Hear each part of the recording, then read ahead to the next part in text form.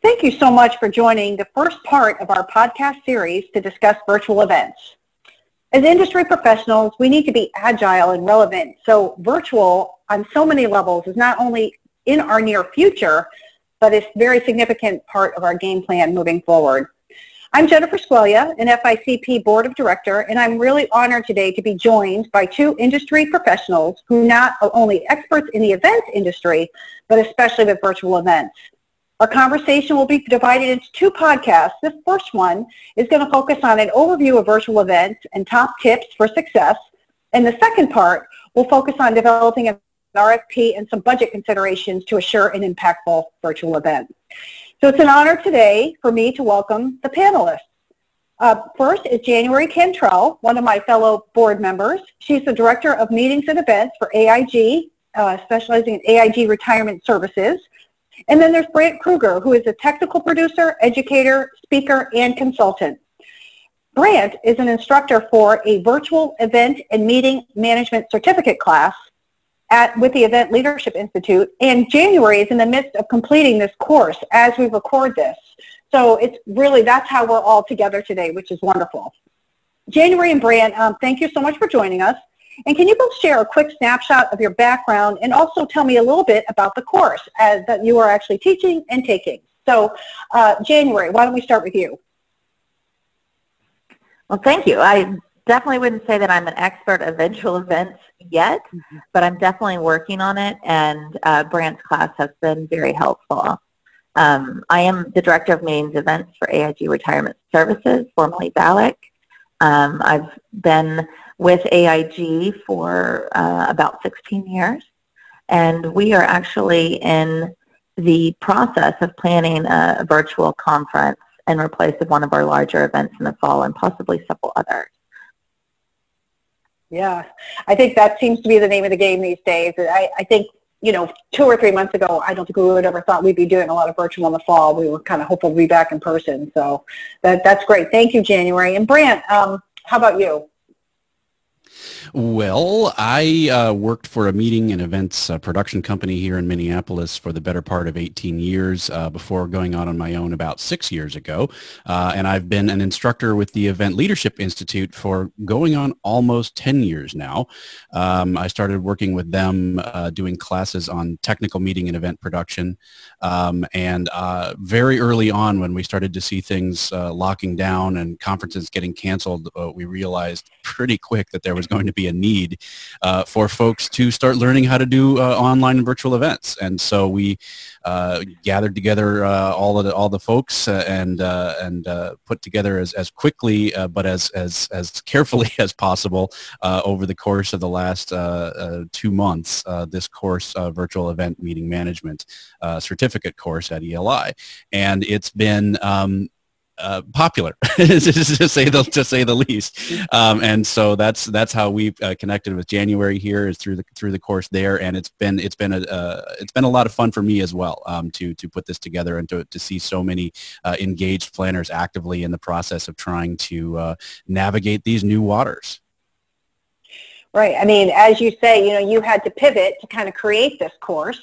And we've had to pivot as meetings professionals to deliver, bringing our attendees and everything together, but on a different platform. So it's great. It's great that you guys have come together, and I'm so thrilled that we're going to have this discussion today. So let's start. Brant, why don't you start, if you wouldn't mind, giving us like an overview of the different types of virtual and online events?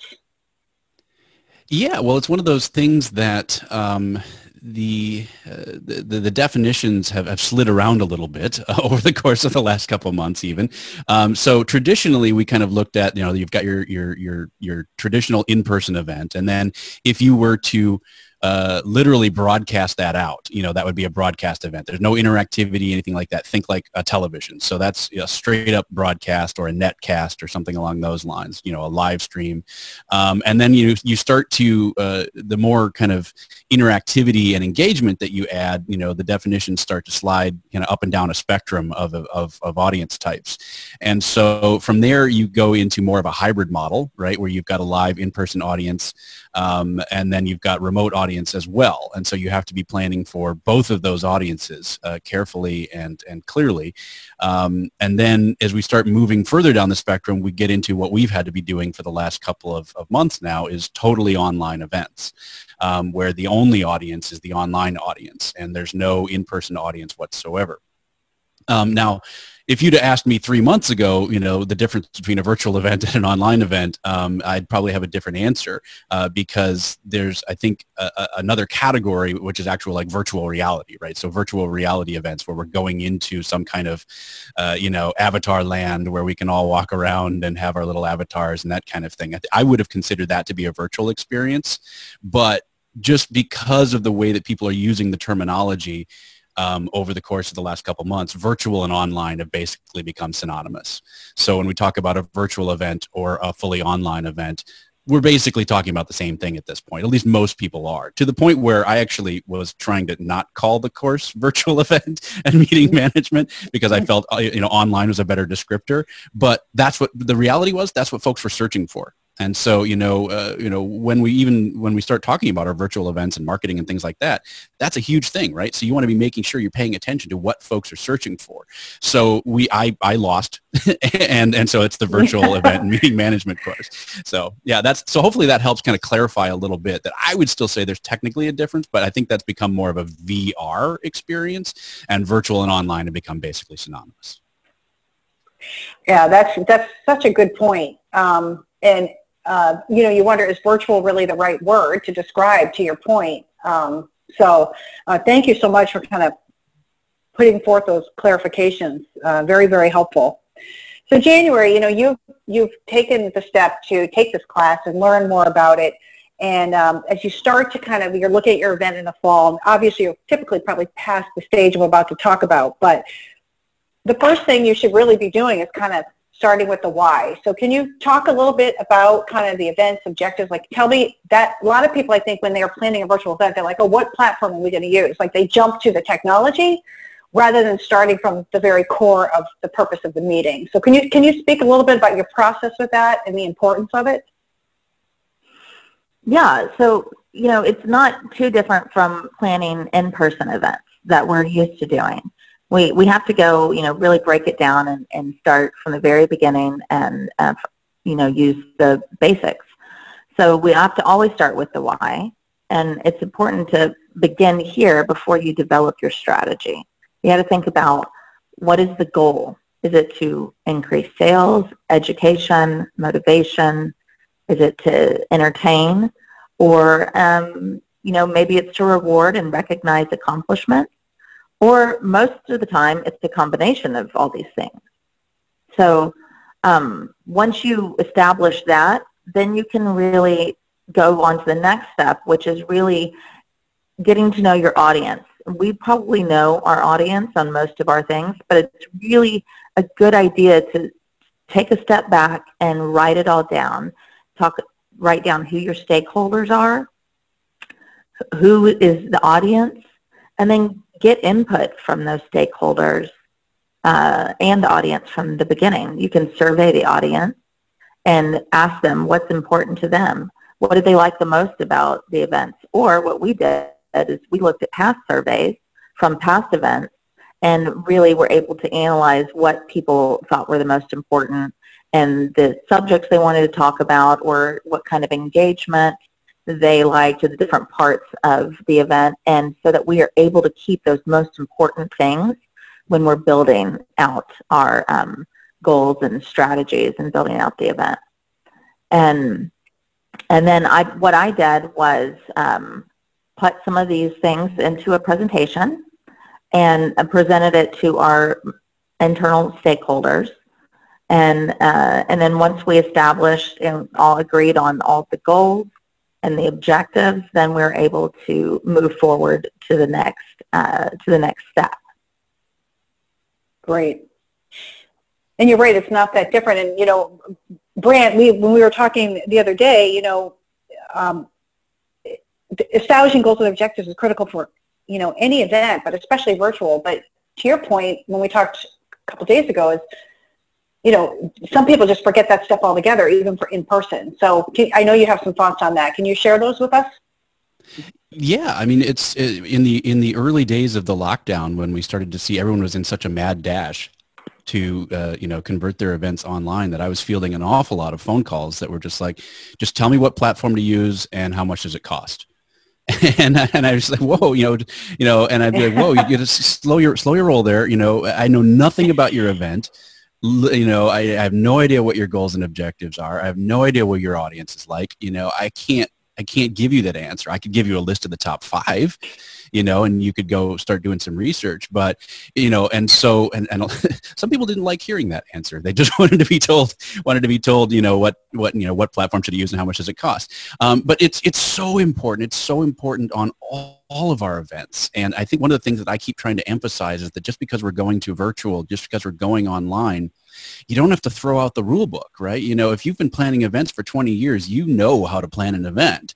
And so, use those same skills, use those same, the processes, get to know your audience inside and out, know what they like. There's just different things now that we need to keep in mind, so knowing your audience is not just going to be their likes and dislikes and, are they chicken or beef people, those kinds of things that we have with our in-person events. Now, knowing your audience includes things like, are they more mobile or are they more desktop? What's their environment? Are they more urban or are they more rural? What's their access to bandwidth going to be?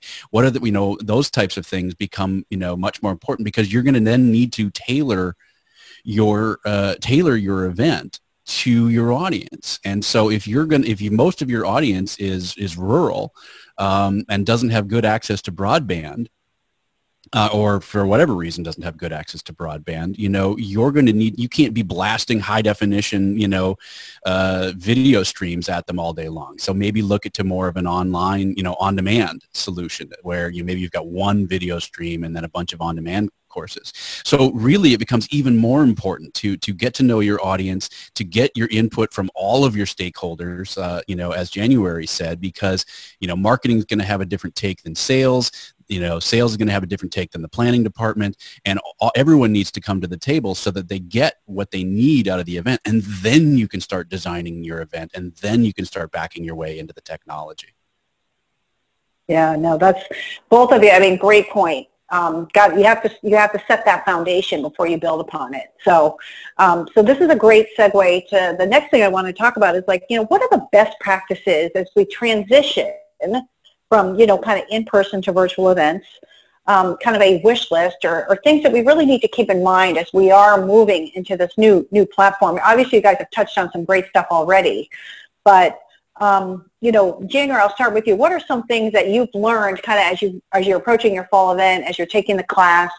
What are some best practices that you feel people really need to keep in mind when they're transitioning and pivoting from in-person to virtual? Yeah, well, I mean, one thing to keep in mind is that not all in-person events translate to virtual events very well, or online events, or even a hybrid. And so when you're establishing your why and your goals and objectives, that will help determine if this is a good fit to move to an online version of the event. Maybe we just skip this year and then wait till in-person events come back, and that's the best decision for that. So I think it's important to ask, do we need to do this online? Is this something that is going to fit for our goals and objectives of this meeting first, and not just automatically assume that we have to go online? Mm-hmm. And then great point. The other thing is that you can't just take a 3 or 4 day event and then put it online. You really need to redesign how people are going to consume the content. It might be longer, and you want to keep the presentation shorter so that it's not, our attention spans aren't as long, and so you need shorter little bits of information that people can absorb when they're consuming content online. And it may be a week long, and then the content is kept up there on demand for people to consume at their leisure later. Mm-hmm. Yeah, I If think I could that's a really address good just a point. couple of the things there that January said, because I think she hit on some really important points. One is that not every event is going to translate, right? And so you have to really think about, the types of events that are really struggling are fundraising events, galas, award banquets, because those are all about the in-person feel, right? It's getting dressed up, it's eating good food, it's drinking wine, it's, that's the experience. And if you think you're going to replicate that online, you're just not. So you need to find new ways to recognize people, new ways to fundraise, new ways to grab people's attention. If you try and translate that in-person experience into an online experience, you will most likely fail.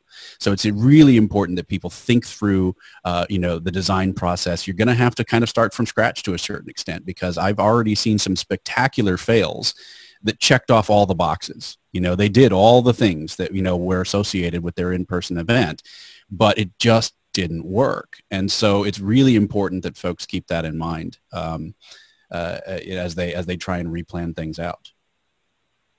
Mm-hmm. Yeah. I mean, that's great. It's absolutely, both of you bring up such a great point. I mean, you really have to step back and you have to look at the event completely differently. Obviously keeping that foundation of your goals and objectives. But, when someone's sitting in front of a computer screen, it's very different than sitting in the ballroom at an awards dinner. So, different feelings for sure.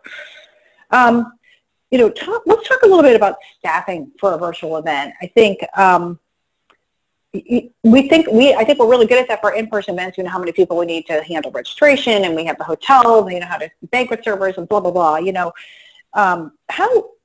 January, let's start with you on this, and then Brant, I'll have you comment on this. How a virtual event is kind of different when it comes to thinking about the staff that you need to support for success? Well, I learned this from Brant, and he said that the most important thing to know is the more the interactivity, the more staff that you need. And so just because we're going from in-person to online doesn't mean that we need less staff. You may actually need more staff. You have different teams. You have a planning team, procurement team, event platform team, and then once you establish everything, there's other digital content, social media, AV, there's tons of different things. You have a team before, and then you have planning needs during the event, and then leading up to different things. So there's a lot that I know Brant could talk to in exhaust, but I think in his class there's several classes just about different staffing needs. So we could talk about this for a long time, but it's important to know that it is there's a lot that goes into the staffing, and it's not just going to be one person behind a computer doing all this. You really need to think about all of the staffing needs, and you might share some of those. Like one person may be on all of those teams, but you have lots to do, and lots to do before, during, and after. And I'll let Brant, the expert on this, kind of talk a little bit more about it. I think some of the I feel like we're kind of hitting on a lot of the biggest mistakes that folks make as they're trying to do things in a rush. So I know we're trying to get some best practices out as well, but sometimes the best practices is to avoid mistakes. So hopefully folks are taking that in stride. So to that end, that's one of the bigger mistakes that people are making in addition to what's the platform and how much does it cost, is this idea of I'm not going to need nearly as many people, right? Because it's just online. But, if you think about what were the jobs, what were the responsibilities of everyone on your in-person events, and really go through all of the people that are involved. You think about just even a small to medium in-person event, you've got registration staff, you've got, just folks helping, human signs, helping people get to where they need to get to. And then all of the audiovisual and production staff that goes in on just even a small to medium, again, like general session, camera people and people running playback and people running the presentations and making sure that those are running perfectly, and someone calling the show, and technical director and a producer. And then you go into the breakouts, right? And so now you've got floating breakout techs, and you've got the people that helped set up that equipment. I mean, can you imagine in an in-person event, being a breakout speaker and going to your room, and here's just this little pile of equipment in the corner that says, here you go, set it up yourself. But that's Yeah. what we're asking people to do right now. We're asking people to present virtually, to be a breakout speaker with zero help. Nobody's there walking them through, their lighting setup, walking them through their audio setup. So yeah, we spend a good chunk of the class talking about staffing and talking about all of the people, all of the roles that need to be filled. Whether you've got a staff of 5 or a staff of 50, you still need to make sure all of these roles are being filled. So making sure that, who's responsible for marketing, who's responsible for social media, who's responsible for support. And the day of the event, everyone's responsible for support because it's not going to come in. I can guarantee if you set up a support email, 90% of the support requests aren't going to come in on that. People are going to reach out on whatever platform is most convenient for them. And that might be social media. It might be a LinkedIn. It might be email. It might be, texting if they've got your phone, so you have to be aware of, that you're not going to be able to, in addition to not being able to just throw your budget away and go, okay, I just need the online platform, you're not going to be able to throw away your staffing plans either. So I'm always telling folks, before you start over on your budget, start with the number you were going to spend on your in-person event, and then work your way back into, the staffing and the tech and all that kind of stuff on the other end. So definitely the more, and then the more interactivity, right? So like January said, the more interactivity you had, so chat, Q&A, you need moderators for those kinds of things. You need people to, again, make sure that the speakers are getting set up and properly checked and that their AV is properly checked. All of those things are going to be required for your online events. Absolutely. And, when you think about the AV side of it, right, but there's still that human connection. So you need so many, it's not just about making sure the AV is working, which is really important with virtual, but it's important in any type of event.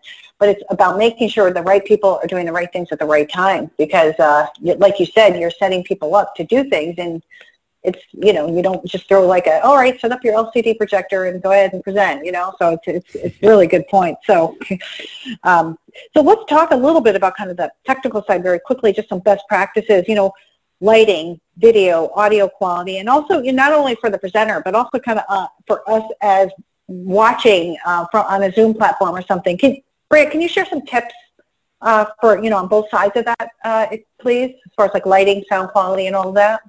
Yeah, absolutely. I mean, so what I'm kind of recommending for folks is just like we were talking about with staffing, is just as you would have AV techs, checking in on breakouts and things like that, speaker management becomes even more of an important issue online because I'm recommending to folks to connect with your speakers early. And then, again, obviously right before the event, you're checking things like what's in their background, what's their camera quality like, what's their lighting quality like, what's their audio quality like, and really spending some time with them, not just going, okay, that's good enough. What else have you got? Okay, so what's the microphone sound like that's built into their laptop? What's, do you have anything else like a USB headset lying around? Do you have any headphones lying around?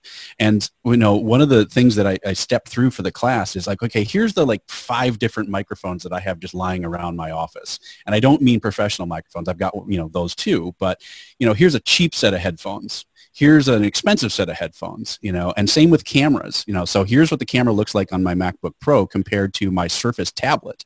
And here's what the Surface tablet looks way better than the MacBook Pro. So, you have to really step through these things and then think about what the lighting is, don't have a window behind you, just dig around. Have you got a desk lamp, anything that you can do to help fill in faces, make yourself a little bit brighter, face the window instead of having the window behind you. And so having staffing to actually take the time to work with your speakers on all of this is huge, right? And it's just, it increases the production value. It increases the quality level for everyone involved, including, the attendees, right? And then the one that I always get asked is, okay, what's the most important thing is I always go back to audio quality. So audio quality for me is always the most important thing, whether, when it comes to online events, because realistically, and I think if we've all done this, right, is you go and you check out a webinar and you kind of start to, maybe check the email, maybe you step away from your computer and leave the speakers running. but what's always running there is the audio. And so, regardless of whether people are paying rapt attention or if they're kind of doing other things while they're on it, the audio is the part that they always are running. And it's been shown time and time again, even in our in-person events, that, if you're struggling hearing, if you're struggling to understand people's words because of poor quality audio, that's exhausting. It's physically exhausting for your audience members. So, so for me, that's always kind of the first thing. So first thing, audio. Second thing is then video and lighting after that. And really working with your speakers and presenters to make that quality. Like I said, just look around. What have you got in your office? and try all those things out rather than just being, good enough. No, I think that's a really good point. It's a great segue to talking a little bit, and you touched on it. We haven't used the word rehearsal, but so critical to rehearse so that you're testing all these things, right? I mean, and one thing we've talked about kind of on FICP chat is you really need 2 rehearsals, right, at least. One that really focuses on the technical side, and one that focuses on the presentation side. Can you speak a little bit to that? Sure. I mean, it's like the old joke of how do you get to Carnegie Hall? Practice, practice, practice. And I've been preaching that for 10 years.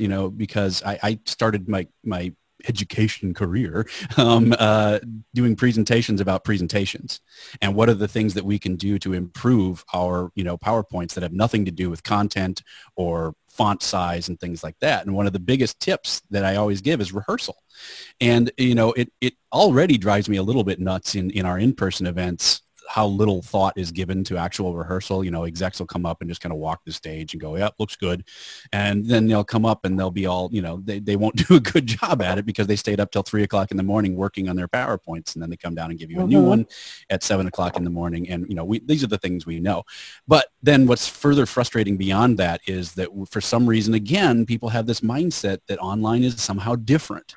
And, well, okay, they sent me the video file, and it looks good on my computer, so I'm sure it'll be fine. Instead of doing, honestly, what we should be doing, which is a full general session rehearsal, just like you would with an in-person event. And so the day before, connecting everything up, getting everybody on, at the very least doing that kind of pseudo stage walkthrough, right, where you get all your presenters to connect and take a look at their setups one more time and make sure audio and video look good, but then work on the transitions, work on the handoffs. Right. If it's a live event, how do we go from this person to that person? And so 100%, if you want to just improve the overall quality of your event, I can't recommend enough the power of rehearsal and the power of knowing your content as opposed to working on it until 3 o'clock in the morning the night before.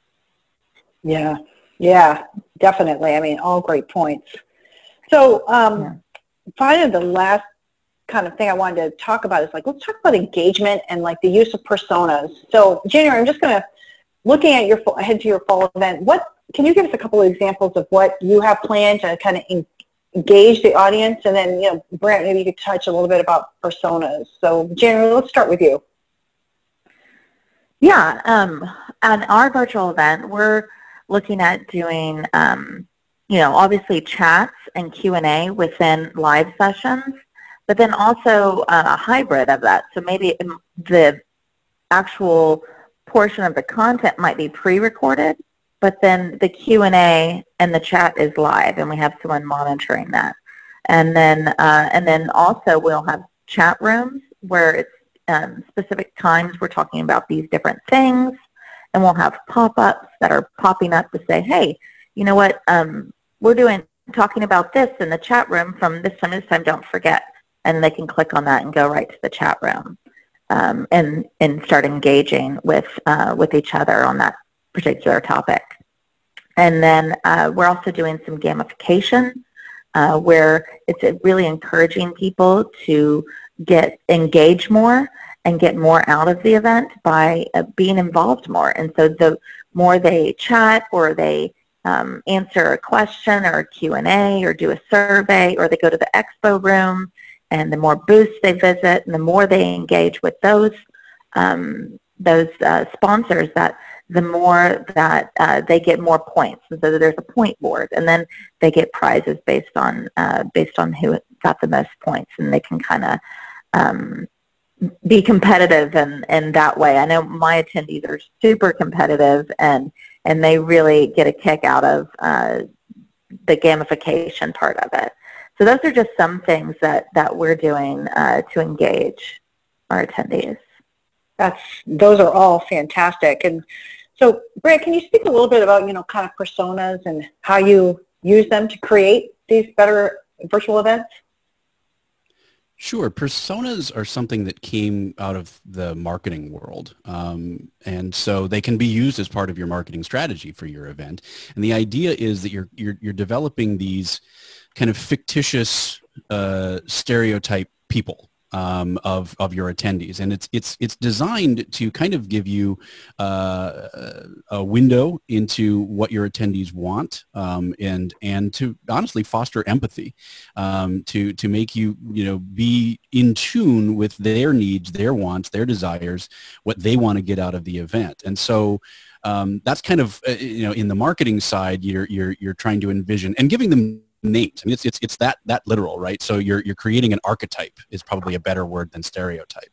Of HR Hannah, or education Anna, or something along those lines, right? So these are the people that you're keeping in mind, and you want them to be as much as possible based on real data. So it's going back to getting to know your audience, right? So you're not just, well, this is what I think our people are like. This is what I think our audience is like. You want it as much as possible based on real, actual data, to say these are the types of people that come to our event. And don't try and overdo it. Just come up with kind of your top 2 or 3 to begin with. And then, what I think then is interesting is then carrying through this idea out of marketing land into the design process. And so what you're trying to do is design your event with these people in mind, these fictitious people, and saying, so what is Anna's experience going to be like? How is she going to go through our event from start to finish, from registration all the way through to, all of the emails that go get it in, she gets, leading up to the event, all the way through the event. Is she going to be playing these games? Does she want to be playing these games? And then tracking it all the way through to the post-event survey. And doing that for each one of your personas is going to make you really think through the audience experience from start to finish for the people that are going to be most likely attending your event. And then after the event, as you're looking at post-event data, survey data, who went to what sessions, you can start to really dig into that's one of the beautiful things about online events is the sheer volume of data that gets created. We could spend an entire podcast talking about just that. But, just to keep it on the high level, then going back and looking at that data and say, okay, are there other people here that we're missing? Turns out, 70% of the people that attend our events actually had job title Y, and, they're attending these 5 sessions. And so that's the things that they're interested in, and then developing new personas to match that data so that then you're adjusting and editing your design process, from event to event based on real people and real data in these kind of archetypal, whatever the version of that word is, versions of these personas. That is just such a great thought, and it's all about data. Even with our in-person events, and especially, I would think with a virtual platform, that data is even more critical, right? It's a fire hose, and so that's why it's really important to be clear. I joke on our weekly calls in the class that it's a drinking game every time Brant says goals and objectives. So because that's what it keeps coming back to, right? Is so you're designing with data in mind based on your goals and objectives. So if you need to know what your goals are and how to measure them, and then design your event in ways that's going to produce data so that you can find out whether or not you succeeded, other than, well, yeah, everybody had a good time and the CEO liked it, so I guess we win. Yeah, no, exactly. Well, this has been great. I think we've shared some incredible best practices with our audience. And I hope January and Brant, thank you so much for your great insight and wisdom. And thanks to the audience for listening. We hope that you'll stick around and listen to the second part of this podcast, where we're going to talk a little bit more about the actual RFP process and the budget, things that we need to keep in mind when we're budgeting for virtual events. We're going to dive a little bit deeper into those topics. So thanks everyone for listening, and please join us for part 2.